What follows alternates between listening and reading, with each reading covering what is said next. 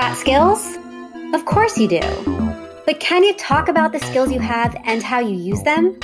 Whether it's with your cousin, your potential new boss, or the mentor who has 20 plus years in your dream role, skills talk is hard, but it doesn't have to be.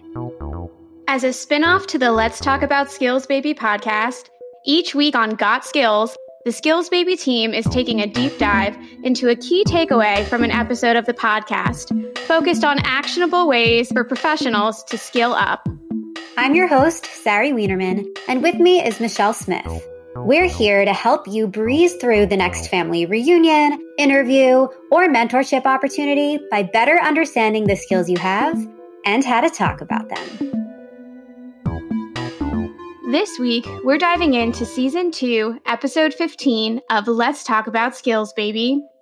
In this episode, Kelly speaks with Jay Latta, CEO at Stint, about what happens when we stop looking at humans as resources and start looking at them as assets.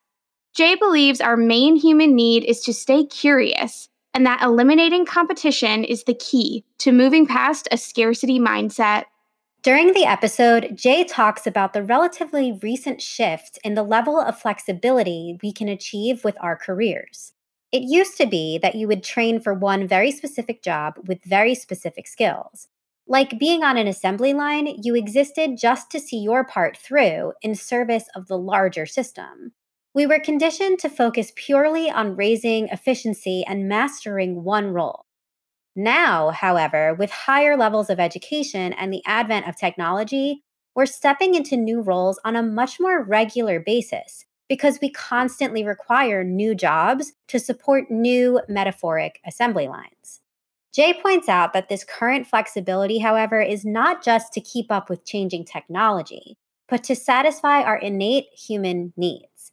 Jay says, now, with more flexibility, the people started to realize, I don't need the assembly line needs me. They are curious about possibilities, about opportunities. They don't go into a job to stay in a corporate for the next 35, 40 years.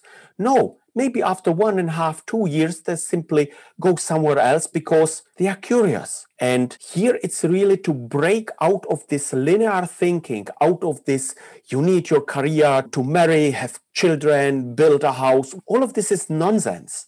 It does not serve our main human need, which is to stay curious, to be creative. Staying curious and creative. This really puts into perspective the idea of living to work rather than working to live. Many of us grow up hearing what our parents or caretakers want for us, which sometimes translates to what path they think is safest or most stable for us. This can sound like, it's too risky to start your own business. Why not take that analyst job? Or, actors can't make real livings. Go into marketing. I'm not saying dive headfirst into your passions without some kind of plan, but I absolutely agree with Jay. Whether our internal voice is very loud or just a whisper, if we don't listen to our own desires and stay curious about what we may find fulfilling, we'll find ourselves treated as a dispensable resource and not an indispensable asset. Exactly. Jay points out that by calling HR departments human resources, we are reducing people down to their productivity rather than putting their emotions and well-being in the forefront. This is precisely why Jay believes that staying curious is so important, because it keeps our emotions and well-being top of mind as we seek to satisfy our own curiosities.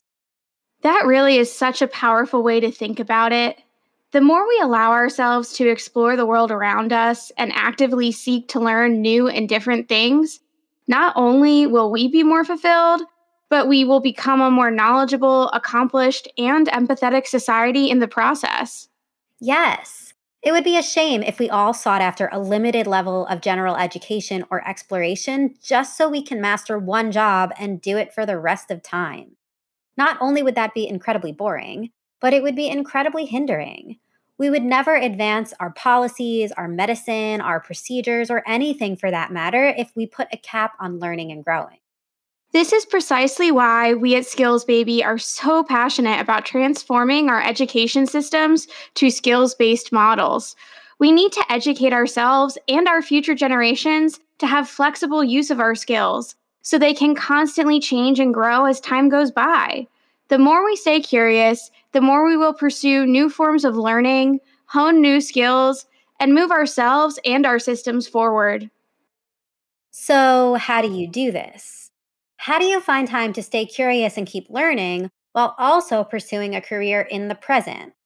It seems overwhelming to both be fitting into the system as it currently stands, but also be working to change it.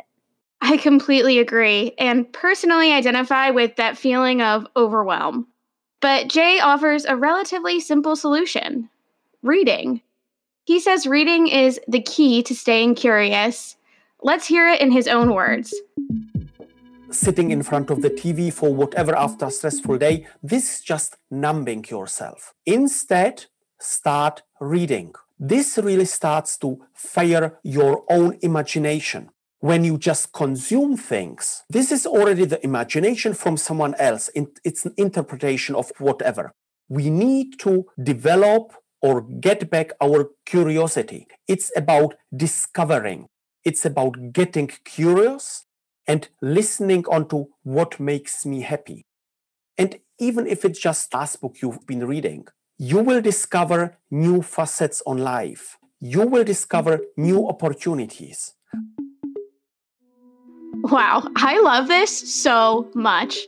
Reading is such an important way for us to continue learning on our own terms and with such a low barrier to entry, to pique our curiosity, to open our minds, and most importantly, to envision a world that is human-centric. We can do something so simple: read.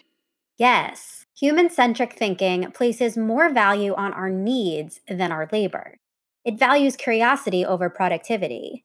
This is definitely how I want to feel both in my personal and professional life. What a difference it makes showing up to work every day, knowing that while I work towards the goals of the company that employs me, I'm also allowed and even encouraged to develop and work towards my own goals simultaneously. So well said, which is why I also passionately believe in the importance of being able to tell your entire skills story to any potential employer. That story is comprised of all of the things that make you, you. It is way more than the tasks you were asked to complete on a job. It is the story of how your curiosities have manifested into specific skills that will help you continue learning and growing throughout your life. Thanks for joining us on this episode of Got Skills, the podcast where we explore how to understand the skills you've got, and more importantly, how to talk about them. Got Skills is a Growth Network podcast production. To learn more about the hosts of Got Skills, head to skillsbaby.com/gotskills. Find out what we're up to, the latest news in the skills world, and what events are coming up that you should keep an eye on. Last but not least, make sure to follow Growth Network Podcasts on LinkedIn for more awesome shows to add to your podcast feed.